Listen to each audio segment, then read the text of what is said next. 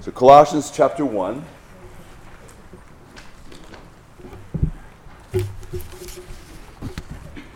We are in verse 9. We'll do a kind of a quick review. We didn't really move too far through verse 9, but remember that what we are doing is we're kind of dissecting the prayer of Paul as he was praying for these individuals.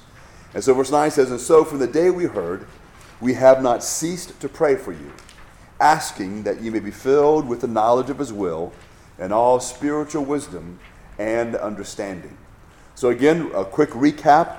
When he says, or when he asks, or he prays for them to be filled with the knowledge, the idea there is that they are filled to the brim, which carries with it the idea that every single facet of their life, down to the tiniest detail, is going to be controlled by the Spirit and by the knowledge of God. In this prayer, he begins by again asking that they would be filled with the ever-growing knowledge of the will of God. Again, remember, that's not just an intellectual knowledge, but that would include the application of the truth of the Word of God.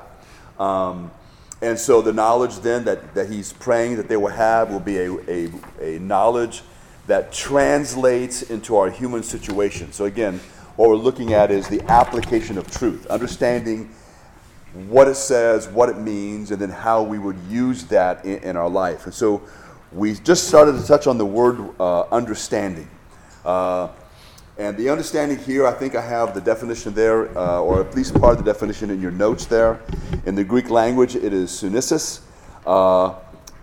In the Greek language, the Greeks sometimes described it as critical knowledge, meaning it is the ability to apply first principles to any given situation which may arise in life.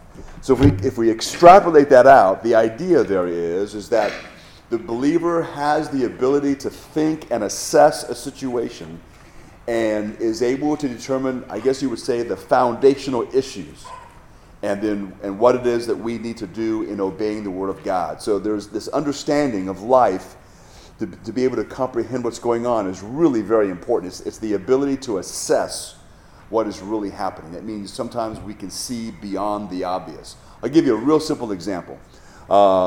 Many, many years ago, when I was still living in Hawaii, an older lady lived behind us, and she called me up one day and said that there were some cats, or actually kittens, that were under her house. And she didn't know where the mama cat was, and so there was 3 or 4 of them. And, they were making all kinds of ruckus, and of course they're very hungry, they're afraid. And so I crawled under the house. It's only about how much space, so I'm, army crawl kind of a thing. But I get back there and I see them, so I reach out, to pick them up and bring them in, and man, they tore my hand up. So I had to crawl out and go get gloves, and then come back and, pull them out. So in that scenario, if I was a non-thinking person, when I first reach out and the cats then, or the kittens, scratch my hand, I could have reacted in anger and said, "You moronic animals, don't you know I'm here to help you?" and grab them and just thrown them against the wall. But I didn't do that. Why? Because I knew that they were afraid, that they were hungry, and so I put the gloves on to protect my hands, and I brought a box with a blanket, and I put them, I lifted them up and put them in the box, got myself out, took them in the house, sat the box in the bedroom. I brought a little thing of milk, whatever. They weren't coming out of that box. They weren't touching nothing. And so I just got a book, and I came in the room, and I sat down, closed the door. They were in the corner, and I just read. And then after about maybe 10 minutes, I'd scoot closer and read again, and just kept scooting closer so they would get used to me being there. And eventually, within, I don't know if it was an hour or whatever it was, within some time, they became more accustomed to my presence. And then I was able to get them out of the box, and then they started drinking the milk, and once they started, they didn't stop. They were famished, all right? But the idea there is that and anyone could have done that. You're able to assess the situation and what's really going on. And so it carries that idea that when we grow in the knowledge of the will of God, is you will have a greater ability to assess what's really going on. You'll hear that sometimes when you hear Christians sometimes talk about what's going on in the news. They'll be talking about maybe certain types of legislation or certain kinds of actions the government is taking. And they'll say, well, the government or whoever is saying this, but when we assess it, what we know, based on what the Bible says, that's not what's going on. What's going on is, and then we can get into our analysis, because it usually revolves around the fact, what is human nature? Human nature is the natural desire to rebel against God, the natural desire to rebel against the authority of God, the absolutes of God. Man wants to be free from God, free from the idea of God, wants to be, the captain, so to speak, of his own destination, those types of things.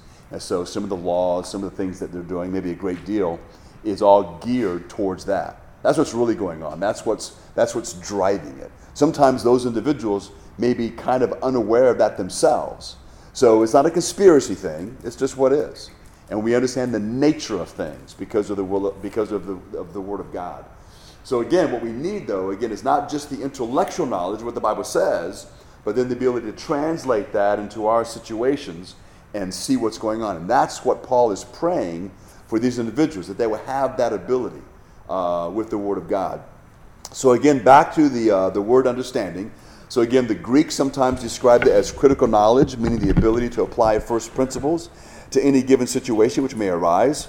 So Paul again is praying that his friends may have wisdom and understanding, praying that they may understand the great truths of Christianity and may be able to apply them to the task and decisions which meet them in everyday living. And so that's what he's praying for. So as I mentioned before, when it comes to how you and I are to pray for both ourselves and for other believers, this is, the prayers of Paul are great examples of the best way we can pray for each other. It is okay. So let's say that John tells me that his wife has been diagnosed with cancer, and he wants me to pray. And I will. I will pray for that situation, that the doctors will have wisdom, that if it's the Lord's will, he will heal her either supernaturally or through the treatment that she gets. I'll pray that she will remain strong in her faith, that God will grant her the grace she needs to deal with that situation and all that comes with it. Be praying for John, that God will give him understanding of his wife's situation, of what's going on, all that kind of stuff. Well, be praying for all those things for them. And that'd be appropriate. But that's not all that I'm going to pray. That's not all that we should pray. Because too often we become very limited to where we're only praying for physical situations, where that becomes the dominant thing in our prayer life. So we're not trying to say we don't pray for that, but I do believe that it needs to become diminished, so that when we're praying for each other, our main concern should be what is God's main concern. And that is, and I guarantee you that in that situation, would John need to be filled with the knowledge of God and have understanding? Absolutely. So he understands the truths of the Word of God and how they apply to his situation, to what's going on with him, his wife, his family, and those kinds of things, so that he will have the proper perspective, so that he will not lose sight of what is the most important things, all that stuff that goes in there. So that's what we're praying for. So I still focus on that to a degree, but it's not limited to that. And then it's not then if she, let's say that God does heal her and it's all great and we thank the Lord and we praise the Lord for that, then I don't say, well, don't have to pray for John no more. Right now, I may not be praying as often, but when I pray for John and pray for his family, this is the kind of stuff that we're praying, because we always will need this. We will always need the work of God in our lives to continue to fill us with the knowledge of his will. And we should desire that, because we don't have infinite knowledge. So as we grow and as we mature, this is the kind of stuff that is important. Thirdly, the knowledge of God's will and this wisdom and understanding must issue in right conduct. So in other words, so as I pray for, so again, back to the situation, as I pray for John in this situation, again, it's not just so that he has knowledge and understanding. He definitely needs to have that. We all need that as believers. However, what needs to happen with that, and as we pray for ourselves to have that, that then should be made manifest in the way we live and behave. If our behavior doesn't change, then there's a disconnect somewhere. I remember that God has saved us and is transforming us. Okay, so it's not this idea that, well, there's this term I heard when I moved here, and I heard certain preachers use it. They talk about people getting their fire insurance taken care of. And what they meant by that was, well, they believe in Christ and not going to hell, as if that's all there is. Okay, that's not a biblical way of thinking about things.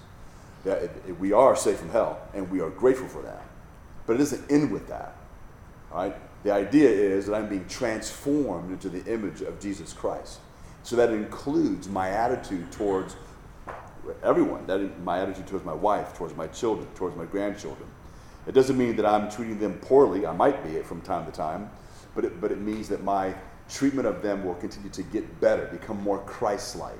The way that I treat other people, the way that I think about other people, the way that I respond to a spontaneous situation, which is always a great gauge to see where we are spiritually. Normally, for example, on Sunday, when we gather together as believers, or when we come together on Wednesday night, we all have this idea in our mind, I am now going to church. And we don't always think this out, but we normally are going to behave very consciously. We're very, like for example, let's say that you tend to use foul language at work. Normally you'd be very conscientious that you're here, and that's not going to come out of your mouth, which proves you actually have the ability to get rid of it. But anyway, all right. So and then when you go somewhere else, you let your guard down, all right, which is not a good thing, but we know that's what happens. So the idea then is that living consciously like that is how we should live our lives all the time. Now that can sound in the beginning like it's very exhausting, and if you do it in the flesh, it is.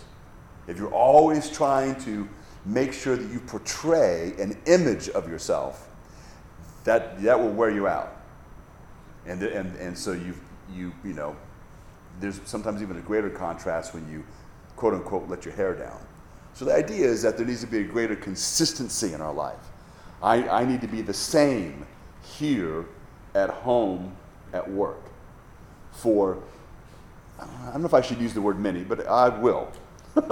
So for many Christians, at least too often in our country, the place where there's the greatest difference in a behavior of a person is at church and home. And that's a problem. And that is one of the reasons why sometimes our children have such a hard time with the faith as they get older. Now, just because someone's kid's rebelling doesn't mean that means they're phony at home. So don't start doing that kind of stuff. It's like, oh, I know why that's happening. They're obviously phonies. Sometimes that's true, but not always. All right, so we have to be careful that we don't jump to conclusions. But remember, this information is for ourselves first. And so we need to make sure then that as we live, we want to live that consistent life. And there's people who they're watching. When I was a manager of Pizza Hut, with the restaurant that I was managing, this is back in Hawaii, I told the employees, because we had this humongous ice machine. So I told the employees, hey, whenever it's your day off, and you're going to go to the beach, and you need ice for your cooler, just come by and get it. You don't have to ask. It's fine. We got plenty of ice. And everything was great. Well, I never thought anything of it. I never talked about drinking or anything.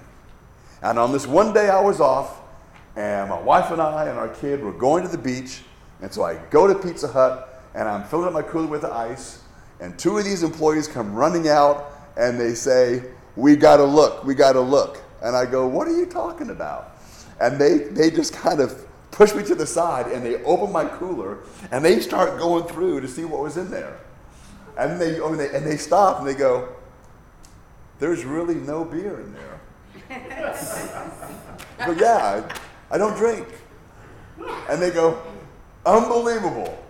We thought you were just saying that. No? I said, you want to look some more? They go, no. I said, well, put some more ice in there. You dumped a bunch of ice out. All right? But the point is I don't even remember ever talking about it. But they were just, it was a big deal to them. And they were, thank goodness. There wasn't, things I was embarrassed by. But the point is, people that are watching. And then there was a time in the jail when I was a chaplain, but there was this guy I said hi to all the time for years.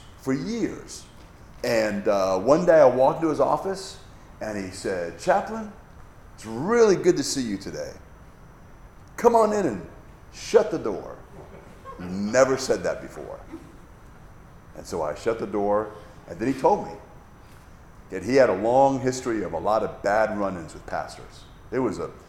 Now, there's no excuse for him not going to church and finding a good church, but he had a bunch of horror stories. But this is what he said. He said, "I've been watching you for 3 years." My first thought is, oh no, quick review, 3 years, what have I done? Whatever. And so he had watched you for 3 years. And then he said this. He said, you are the same, you're legit. And then he unloaded. And man, it came out 20 years of all this stuff he's been dealing with his family. And the reason why we were getting all of that, his oldest son, which was adopted, was dying of AIDS. Was a flaming homosexual. They knew no pastors. They knew he was going to die soon. And he wanted to know if I would do the funeral. And I said, "I would love to do the funeral, but I want to talk to your son." He said, "Absolutely." And I believe that I went to go see his son every Tuesday night for about 4 weeks before he ended up going into a coma. If you're familiar with how AIDS works, there's certain things that happen. But anyway, and I told them that he was going to go to a coma first, and he would also begin to lose his short-term memory and different things. So I read several books on it. And but I believe that I asked after talking to his son the first night, which I just asked him a bunch of questions and let him just talk, we talked for maybe 2 or 3 hours. And then I think by the third Tuesday I was there, I asked him a question.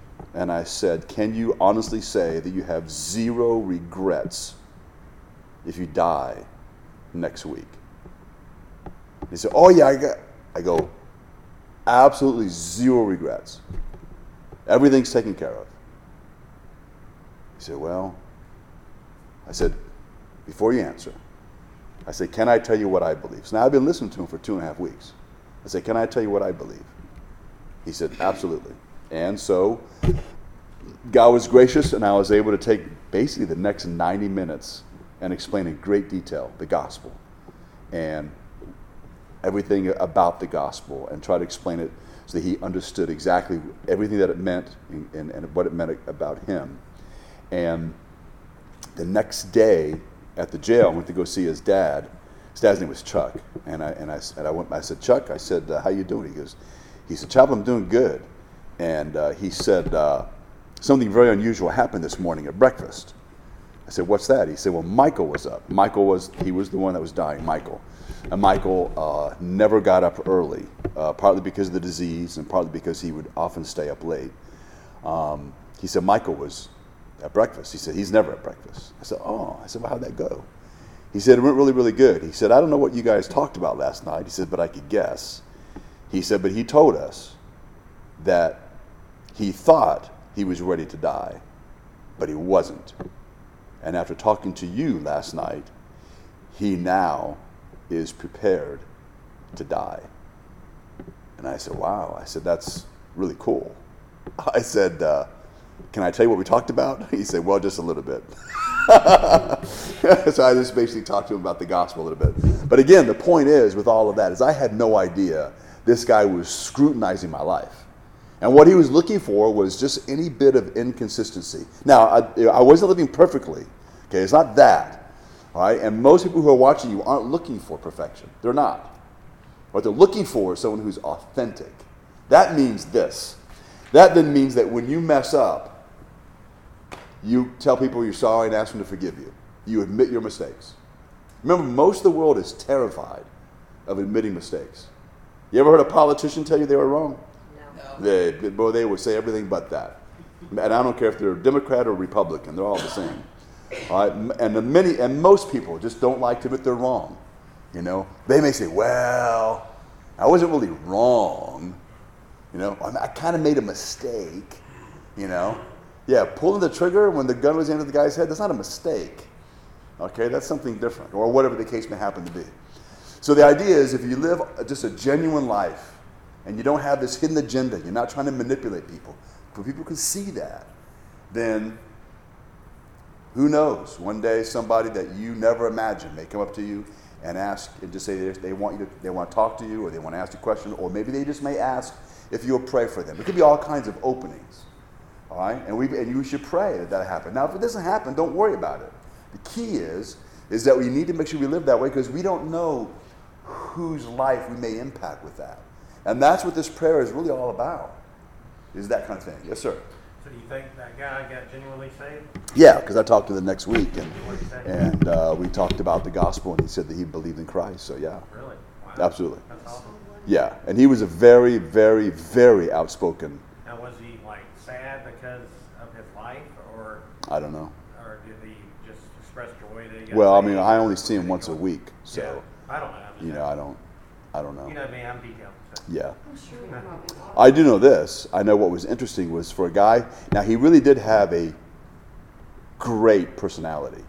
He was extremely likable. I mean, he really was. He was terrific.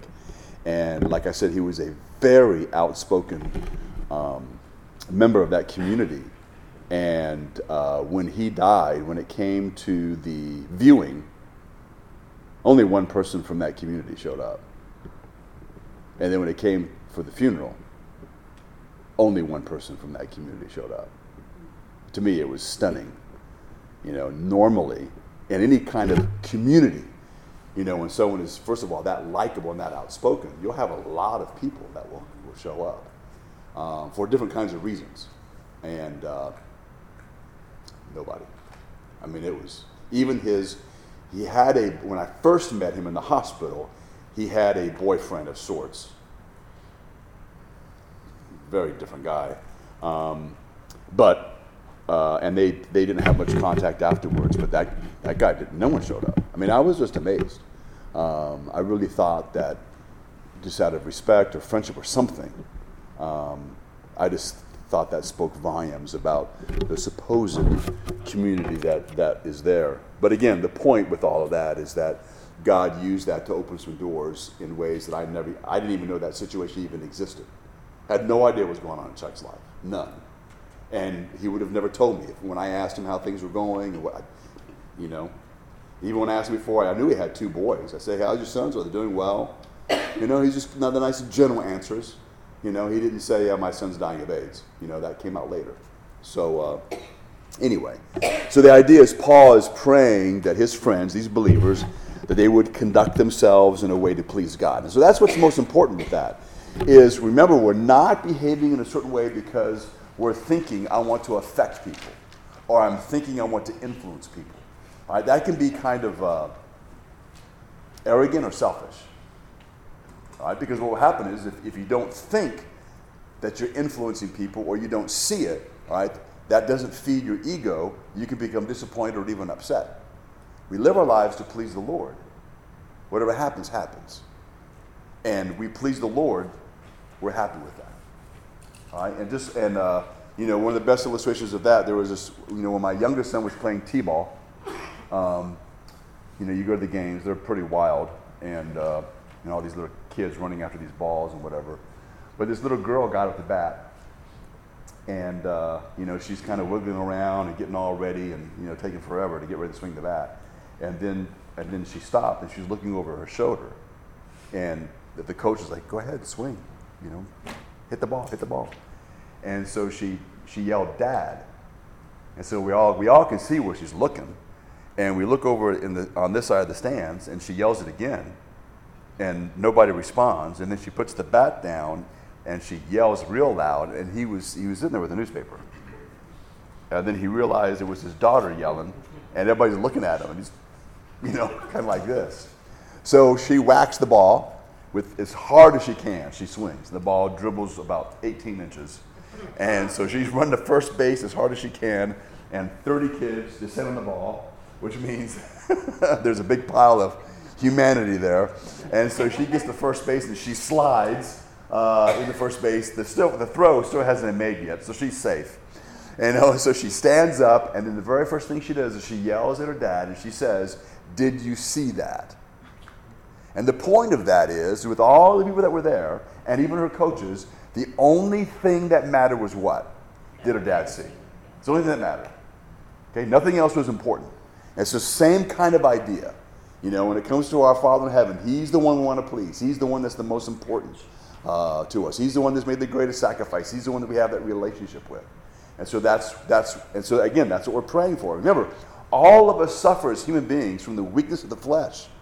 We're all going to be tempted to do things driven by our ego, driven by, seeking the praise or adulation of others. That's human nature.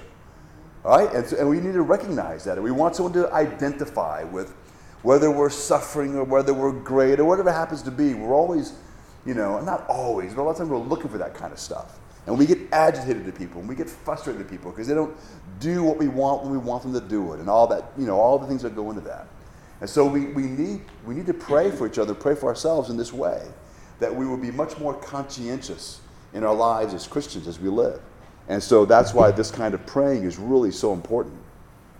So for us to be able to live that way, for us to behave that way, in the way that God wants us to behave, we need the power of God because we don't have the power to do that. We have the power for a little while. Okay? For example, anyone can have the ability for a while to go to church every single Sunday and carry your Bible and sing the hymns. Anybody can do that. And you can do it for a long time. You can do it for years. Anybody can learn to control their language and not use cuss words. Anyone can do that. Right? All those things, so because people say, well, I've been going to church for 20 years and I don't use language. And I go, well, good for you. I know a lot of people that do that. That doesn't mean that you're a Christian. All right? And so, but again, as I said, sometimes the greatest contrast in our lives is at home and at church. So that is the way we treat our wife or our husband or our kids when we're irritated or when we're tired or when we're sick. All right? We need God's power to overcome and it sounds weird, but we need the power of God to overcome the weakness of the flesh. The weakness of the flesh is in obeying God's word and doing what is righteous.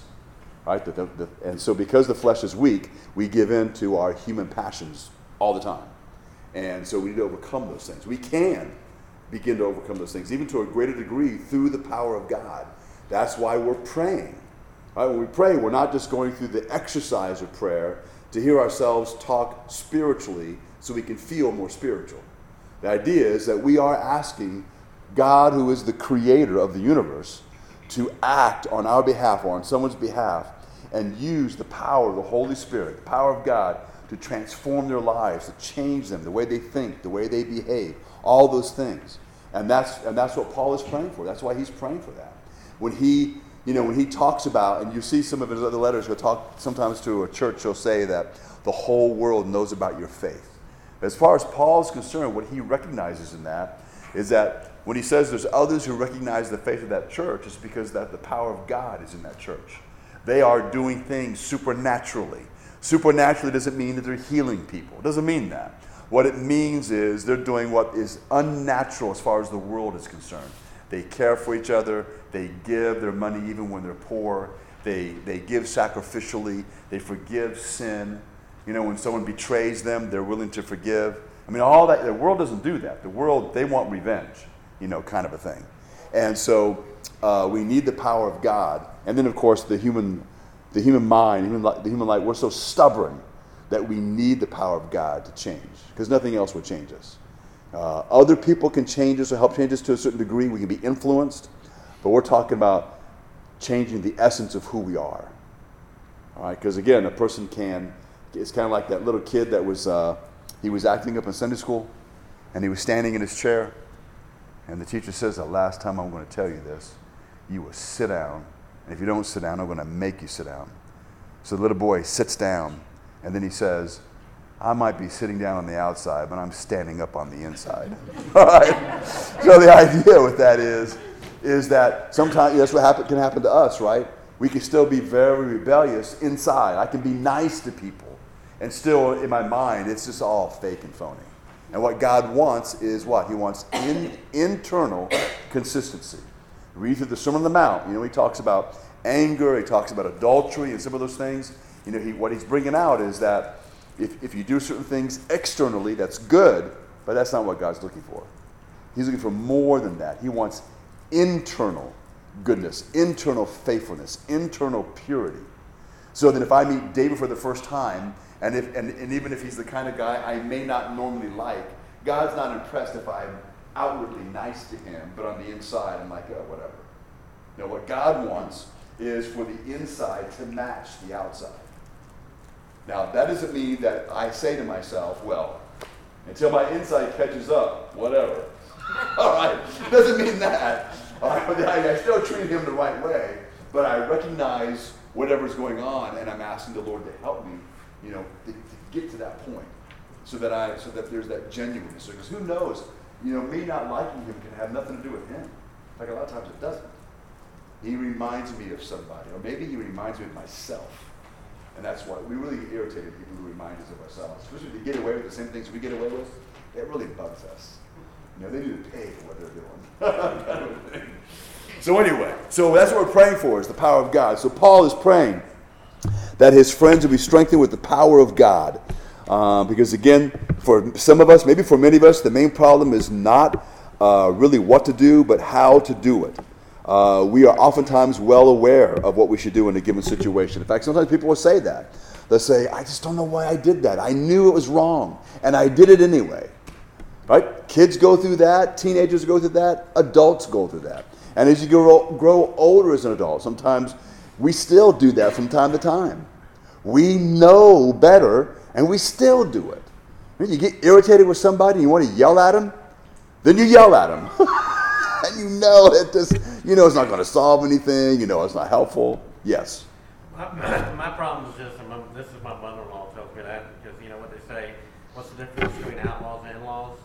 Outlaws are wanted. Yeah. My mother-in-law, I love her to death, but she'll get on my nerves and I'll snap at her. And then 5 seconds later, I go, I'm sorry, and she'll go, why don't you just not say it in the first place? She says that all the time to me. I'm like, right. Well, that's a good point. And I'm like, it just nullifies the apology completely. So I'm just like, oh, gosh. Yeah, well. With us, so she sees me all the time, and she is a fruit inspector. Yeah. It just reaffirms you're a wretch. All right, so look at verse 10. All right, so we come to the results. So as he's praying for them, he says, so as to walk in a manner worthy of the Lord, fully pleasing to him, bearing fruit in every good work, and increasing in the knowledge of God. So he prays for them, and this is the expected results. And it begins with having this walk, a walk that is worthy of the Lord. So there's an old set of study books called Wuest Word Studies. I know a lot of pastors have them, and they don't use them. I don't know why. What are they called? Wuest Word Studies. It's a German guy, Wuest. It's out of print, so you won't be able to get them. So, but you might be able to find them online for free. Some like the notes for free. I haven't tried to find them on because I have them, but anyway, that's what that is. So it says this. He says when this word axios is used with a genitive case, he's a Greek expert, so that's why he talks this way. As it is here, it means having the weight of another thing. It means of like value, worth as much. So the saints are to see to it that their manner of life, their conduct, weighs as much as the character of the Lord. To me, that's really strong. And the wording is very powerful. It says, he is our example in life, and the copy must be like the example. So Peter says, Christ also suffered on your behalf, leaving behind for you a model to imitate, in order that by close application you might follow in his footprints, which is 1 Peter 2. So then in Expositors, that's another Greek commentary, it says, this lofty wisdom and insight is not an end in itself. It must issue in right practice. Doctrines and ethics are for Paul inseparable. Right conduct must be founded on right thinking, but right thinking must also lead to right conduct. So again, all this goes back to this idea, and I think the English conveys it just as well. I think we can understand the English. that we are to have a walk, and we are to walk in a manner that's worthy of the Lord. In other words, I need to live my life in a way that my life is worthy to be called a Christian. That's the idea. And I need to recognize really the weight of that, which is what Kenneth Wiest is getting to. The idea is that we know that Jesus is divine. We know that he lived a perfect life. We know that he's powerful. We know that he's a powerful example. All those things. And we recognize how good he is. And the idea then, if I'm going to carry his name, that's what it means to be a Christian. It means I belong to Christ. Then I need to make sure I live my life in such a way that it reveals, I recognize the weight of who he is, the weight of his glory, so to speak. And I'm trying to live in a way that reveals that or honors that or respects that. And so that's how we are to think as we pray this for ourselves and for others.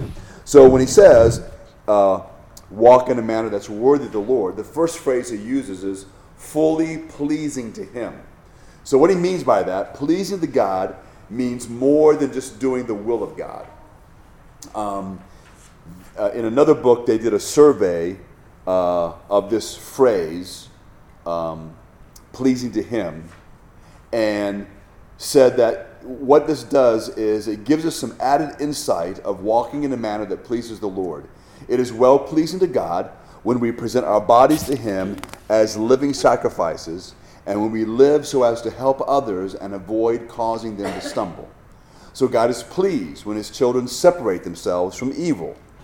He is pleased when his children separate themselves from the evil around them, as well as when they bring their offerings to him. He is pleased with children who submit to their parents, as well as with saints who permit Jesus Christ to work out his perfect will in their lives. So there's this idea that as we obey the Lord, he's pleased with us. Again, back to the illustration of a child. Sometimes when parents tell their children to do something, especially this usually happens when they're much younger, just because of, the way they are and their understanding of things. Kids naturally want to please mom and dad. They want mom and dad to be proud of them. That's the most important thing for them. So that's why then, for example, let's say your kid is coloring, and when they finish coloring, they'll say, Mommy or Daddy, they want to show you what they did. Why do they want to do that? Right? It's not so that you can say that they're the greatest person on the planet. Right? But the idea is that they want to see that you're happy with them. So when you say, wow, you color in the lines really well, you're getting so much better. They love that. But they love it because it comes from you. Right? Now, they still like it when it comes from others, but they love it when it comes from you. When you tell them to do something and they do it, and then you tell them that you're very pleased that they obeyed you, man, that kind of reinforcement, which is a good thing, really does their heart good because they want to please mom and dad. So that's the idea with us, is that we need to be, so we don't think of the commands of God then as being a heavy chain around our neck. Okay, we can tell that, when our kids get older and they become teenagers, we can see the growth of the sin nature, right? Because when they're little kids, they want to make you happy. Then when you tell them to do something when they're older, they're like, whatever. Right? And if you say to them, I'm really proud of you that you took the trash out. That's the sin nature taking over. But the idea for us as believers is that we really do, God, he loves us, he cares for us, he's made sacrifices for us. Going all the way back to the great sacrifice he made when he sent Christ. So the idea is that it should be inherent in us to want to do that. We want to please him. You see this in sports all the time, even in pro sports. There are certain coaches, the sport I'm the most familiar with is football, but they'll talk about this even on the pro level. They'll talk about certain coaches that players really want to play for. Right now, the coach is not as good as the players they are. They're the ones making all the money. But they understand what's going on. They understand the roles of all these guys that make up this team. And when it comes to the coach, they want the coach to be happy with them. Now, it's not just because the coach is the one who decides who plays and who doesn't play. That's a small part of it. They want that man to be happy for them. And then sometimes there'll be certain coaches that you hear other former players saying, well, when it comes to so-and-so, these players will run through a brick wall for them. And so that's their way of expressing that this individual has such a great influence on them by his personality and all these different kinds of things, these individuals are willing to do anything for that individual. And that cohesiveness is what, makes a team good, da-da-da-da. All right, but that's kind of the idea. And so that's this relationship. That's why we often talk about this relationship that we have with Christ. We're not just doing things just to do them. All right, we are, we talk about knowing Christ, pleasing Christ, speaking with Christ, Christ speaking to us, Christ loving us, our loving Christ. All those words that we use are words that we use in relationships with people, with individuals. God is a person. He's not a human person. Jesus is human, but he's both human and God. But the idea is that he's a person. He's not just some spirit floating out there. He's not some, mass of energy that has no personality.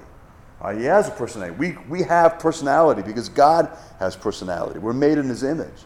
And so all this is kind of woven into this. And so again, this is what we pray for. And this is how we pray. This is one of those many different facets of Christianity that really sets Christianity apart from all these other religions that are out there. You read about it, or you watch, or you talk with individuals, whether that person is a Muslim, or that person is a Buddhist. They're not talking about, no one talks about being like Allah. No one talks about Allah loving them. And that they, there's not that. That doesn't exist. They don't talk about hearing from him and that Allah, there's a few of those things sprinkled in, but not in the way that Christians do. And remember that it's not just when we talk. There's 600 hymns that talk about that kind of stuff. All these hymns that we sing, all the doctrine that's in there, most of it centers around God and his relationship with us, what he's done for us, what he wants, and there's some, what we do for him, all in that relationship. So we sing about it. People write poems about it. They write stories about it. There's all these different themes that are throughout the Scripture are all there intended to enable us to understand this relationship that we have with God, and that God wants that. And it goes to the very beginning, in the book of Genesis, in chapter 1. When God creates Adam and Eve, it mentions specifically that God would walk in the garden with them in the cool of the evening. Now, we're not sure what it means by walking with him, except this. God was physically present. They knew he was there. He would meet with them at this appointed time in the garden to converse with them. I have no idea what they talked about. It's not in the Bible. But what's interesting and what's important is that that relationship is seen from the very beginning. And when Adam and Eve sinned, that stopped. That ruined that. There's no more of God walking in the cool of the evening in the garden with Adam and Eve after they sin. What happens is they're kicked out of the garden. That's over. And so then the rest of the story is what God has done to what? Reconcile us, bring us back to him. Reconcile means to bring back to, and the idea with as mankind is to bring us back to the original kind of relationship that mankind had with God in the beginning. That's what Adam and Eve had. And so that's what all this is, and that's what all this stuff that we're praying for and what we're thinking about and living this life, that's what all that revolves around, is that. And so that's how we are to think about things. So Paul again summarized, I guess you could say, all this. Let me read to you from 2 Corinthians chapter 5. It reads, "Therefore also we have as our ambition, whether at home or absent, to be pleasing to him." And so that's what should be on our mind, is how can I please God? So it is about obedience, but it's not like, great, I got more commands to do today for God. What does he want me to do now? It's never that. And again, it kind of goes back to, even if you look at the relationship with the husband and wife, there's this idea that husbands and wives serve each other, right? It's their duty, right? But when they do their duty, they're not just doing their duty. So in my home, I made a deal with my wife a long time ago. I fold all the clothes. I do a lot of the wash. She does some of it, but I fold all the clothes. And there's reasons for that. But anyway, so when I do that, I don't just say, well, I did my duty. I hope you're happy. No. I love her. I'm the one that made the deal. I'm happy to do it because I care about her. Now, I'm not going to come to your house and do your laundry or fold your laundry. I like you, but that's just not going to happen. All right. So, but I do that because I care for her. So there's times my wife does it automatically. So today, she, this is what happened today. So she said, "You come home for lunch?" I go, "Yeah, I'm gonna come home for lunch." She goes, "Okay. Well, bless her heart, I'm gonna make you T-bone steak and baked potato." Yeah. So guess what I had for lunch? T-bone steak and baked potato. Why did she do that? Because she loves me. She didn't say, "Well, I hope you like the steak because I did my duty today." All right, that would ruin everything. In fact, after a while, what we would probably say to our spouse, "Don't even bother. I'll have a hot dog," that kind of thing, because that bothers us. So the idea is you want to have that, you want to have that relation. We can have, and we are to have that kind of relationship with God. I want to please Him. So He's not, He's not standing over with a whip, saying, "You better do this and you better do that." All the commands He gave us really are for our benefit. They really are. Even all the things we are told not to do, it's for our benefit, so our lives can flourish. Right? God really, He wants us to enjoy the world He created, and even though He created for His glory, which is true, at the same time He created it for us to enjoy. Because think about it. Why did God make the thousands, the hundreds of thousands of different kinds of flowers on the earth with all those colors? Why did He do that? What purpose does it serve? It just looks really awesome. But along with that, He gave us the ability to see color. He did that for us. And then these waterfalls, I grew up in Hawaii, lots of waterfalls, they're great, and they're just really cool, and they're beautiful. Why did God do that? Because that's what He's like. And when I see that, I go, "Man, this is so fantastic." And I can see that, and I can enjoy that, and that it's just fantastic. And you just go on with all the different things of the universe. So, again, this idea of pleasing God and being happy in God is something that we should be praying for, because remember that, again, we live in a world that's been cursed by sin. Everything in the world that Satan can get a hold of, he's trying to use to diminish that and to ruin that. And we ruin that ourselves by our own sinful choices. Right? And so, God is overcoming those things and helping us to overcome those things in our lives. And there will be a day will come when all that will just be gone. And there will be nothing to diminish God's glory, nothing to diminish our joy.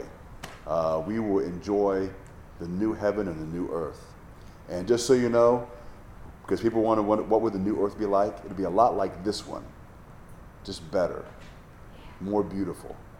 So I think I grew up in a place that's the closest to what the new heaven and new earth would be. That would be called Hawaii.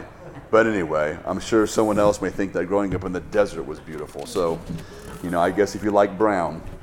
So anyway, also, we'll just touch on this just briefly, but this clearly goes hand in hand with what we were talking about when it comes to pleasing Him. It says, "So we walk in a manner worthy of the Lord, fully pleasing to Him, bearing fruit in every good work."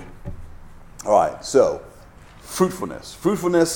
The idea of fruitfulness in the Bible is you are reproducing the character of God in your life. The fruit is used in two ways in the New Testament. All right, number one is used when we reproduce ourselves. So the idea with that is when we are sharing Christ with non-believers, leading them to the Lord, when we're discipling believers. What we're doing is we are reproducing ourselves in other people. We all do that to one degree or another. Some of us have opportunities to do more of that than others. But if you have children, right there, you are to reproduce yourself, your character in the Lord, in other people. We're to do that wherever we go. So that's one kind of fruitfulness. That's only one kind, because sometimes in the past, some pastors will give a sermon that is geared to make you feel guilty, because they'll say that if you've never led anyone to the Lord, you're not bearing fruit and you're living in sin. Not sure we can say that. We don't measure fruitfulness only by the number of individuals we lead to Christ. And there are some individuals who can lead a life where they may never even really meet an individual who they have an opportunity to share Christ with because of what they do. All right, that can happen. So we want to be careful with that. That is an important thing, absolutely very important, but it's not the only thing. Yes? Is it true that the saying, one plants and then one waters? Yeah, it's in the Bible. Yeah, there'll be sometimes you may never actually lead that person to that point, but you may be planting the seed. And there's others who that's all they do, is for whatever reason they have that. And there's those who are able to do all of that. So there's many aspects to that. Yes? Well, think about it this way, okay? You don't lead a number of people to Christ, but think about infinitely speaking, leading one person to Christ. Well, of course, I absolutely. mean, but the gravity of that alone should. Yes. Well, there are some preachers in the past who have tried to make people feel guilty because they're not, every single time they're out doing that. Think about it this way, too, the flip side. Like, I had a brother-in-law that was a Buddhist. Yeah. And I brought a Bible once, he about ran me out of because he was dying, and he about ran me out of the room. Right. Because I've read the Bible, and I'm like, okay, I've read the Bible too, and I still don't understand it. And he read it like once. Okay? Yeah. But the thing is, I know when he died like a month later, I know for a fact, because he didn't know God or Christ, right. He's in hell. Yep. So the flip side of that is like, wow, I never led anybody, or I only led one person to Christ. Well, how about I know for a fact that somebody I talked to and tried to influence went to hell. Yep. Well, the Bible tells us. Hardcore. I mean, the Bible tells us it's going to happen. It says, "To those who are perishing, we are the stench of death, and to those who are being saved, we are the fragrance of life." But to me, the gravity, and like I said, I try not to get overwhelmed. I tend to be emotional. I don't know if you know that. And the gravity that, if you sit there and think about that more than 15 minutes, yeah, and think about, okay, the person I know, and I've known for 50 years, and I love, and he's my brother-in-law. I had a relationship with him, is in hell for an eternity, being tormented. Not really in hell like some people think, oh, well, he's in hell and he's reliving every bad moment. No, not only is he doing that, but God is torturing him for eternity. And you know that person. And you're like, wow, that's pretty. I agree. That should bring you to tears. Yeah. I understand. It really should bring you to tears. Yeah. I agree. Yes, ma'am. I just wondered about, like what Mike's talking about, like Lazarus and the rich man. The rich man could see Lazarus. Yep. Lazarus could see the rich man. And we're supposed to be happy, and it worked. I was worried about it at one time, and still think about it.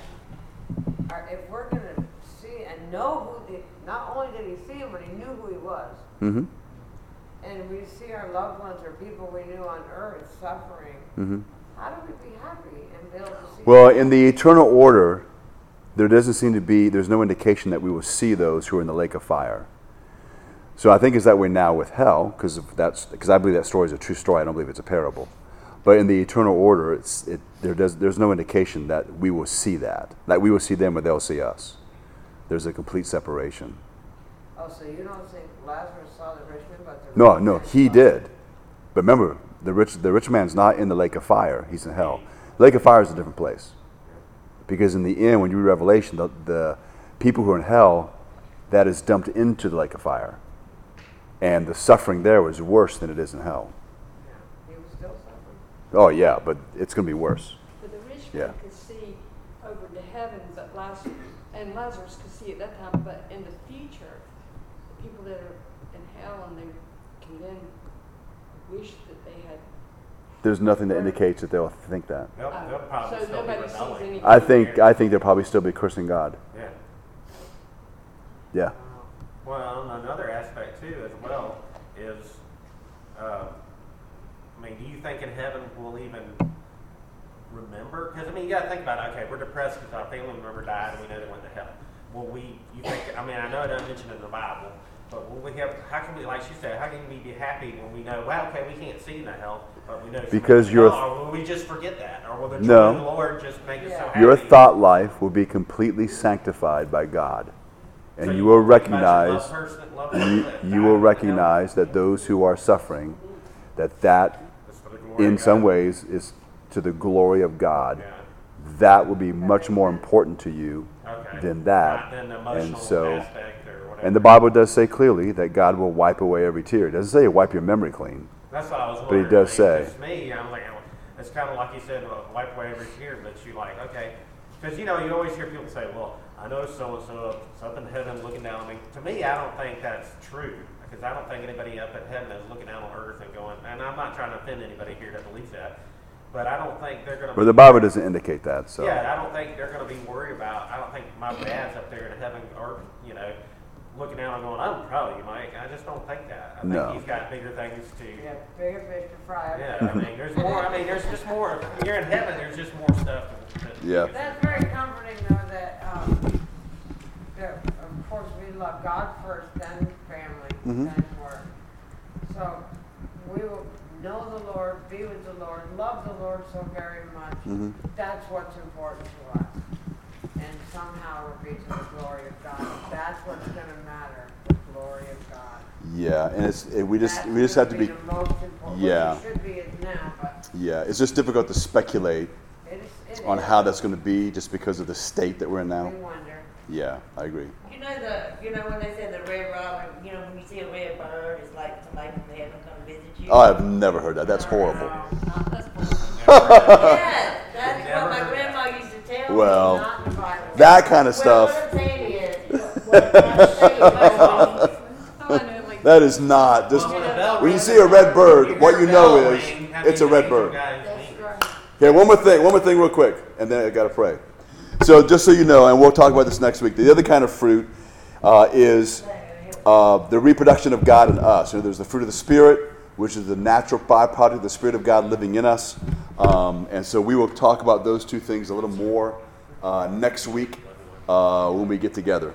So let's pray. Father, we are grateful again because of your goodness and grace. We thank you, Father, again for this great prayer that we have here of Paul. We pray, Lord, that you would cause us to think about this prayer and how we pray about ourselves and how we pray for others. I pray, Lord, that our hearts will be burdened to pray in this manner more often for others. We ask, Lord, if it be your will, that at times you would allow us to see the benefits of this, to see or to hear how others talk about their growth in the Lord, and if we can be encouraged, Father, knowing that some of the things that we hear are in result of the way that we're praying for other people. So, Father, we ask you help us to be more diligent when it comes to praying and to realize, Lord, that there is really a great deal to pray for. We are thankful, Father, again for those who have been praying for us. And we ask, Lord, you would bless them, and we thank you for that. We ask now, Lord, that as we are dismissed from our time together, that you will guide and direct us and keep us safe. Cause us, Father, to remember these things and to think about them, to meditate on them, that, Father, they may become a part of our knowledge and the way that we understand life on a regular basis. We do ask these things in Christ's name. Amen.